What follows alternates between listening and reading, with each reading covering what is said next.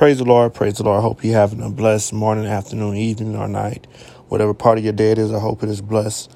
Coming to you from Ezekiel 36:26. I will give you a new heart and put a new spirit in you. I will remove from you your heart of stone and give you a heart of flesh. A heart of flesh. Harden not our hearts. Yet if they are hardened, he will remove them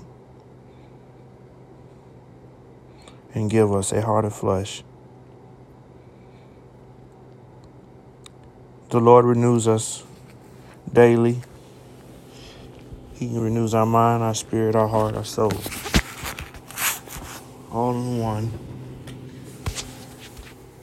Be encouraged to renew. Pray for it. Ask for it. Seek it.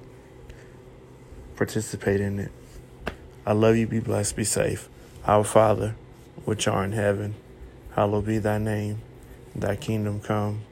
Thy will be done on earth as it is in heaven.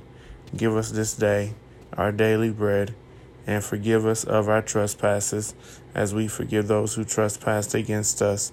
And lead us not into temptation, but deliver us from the evil one.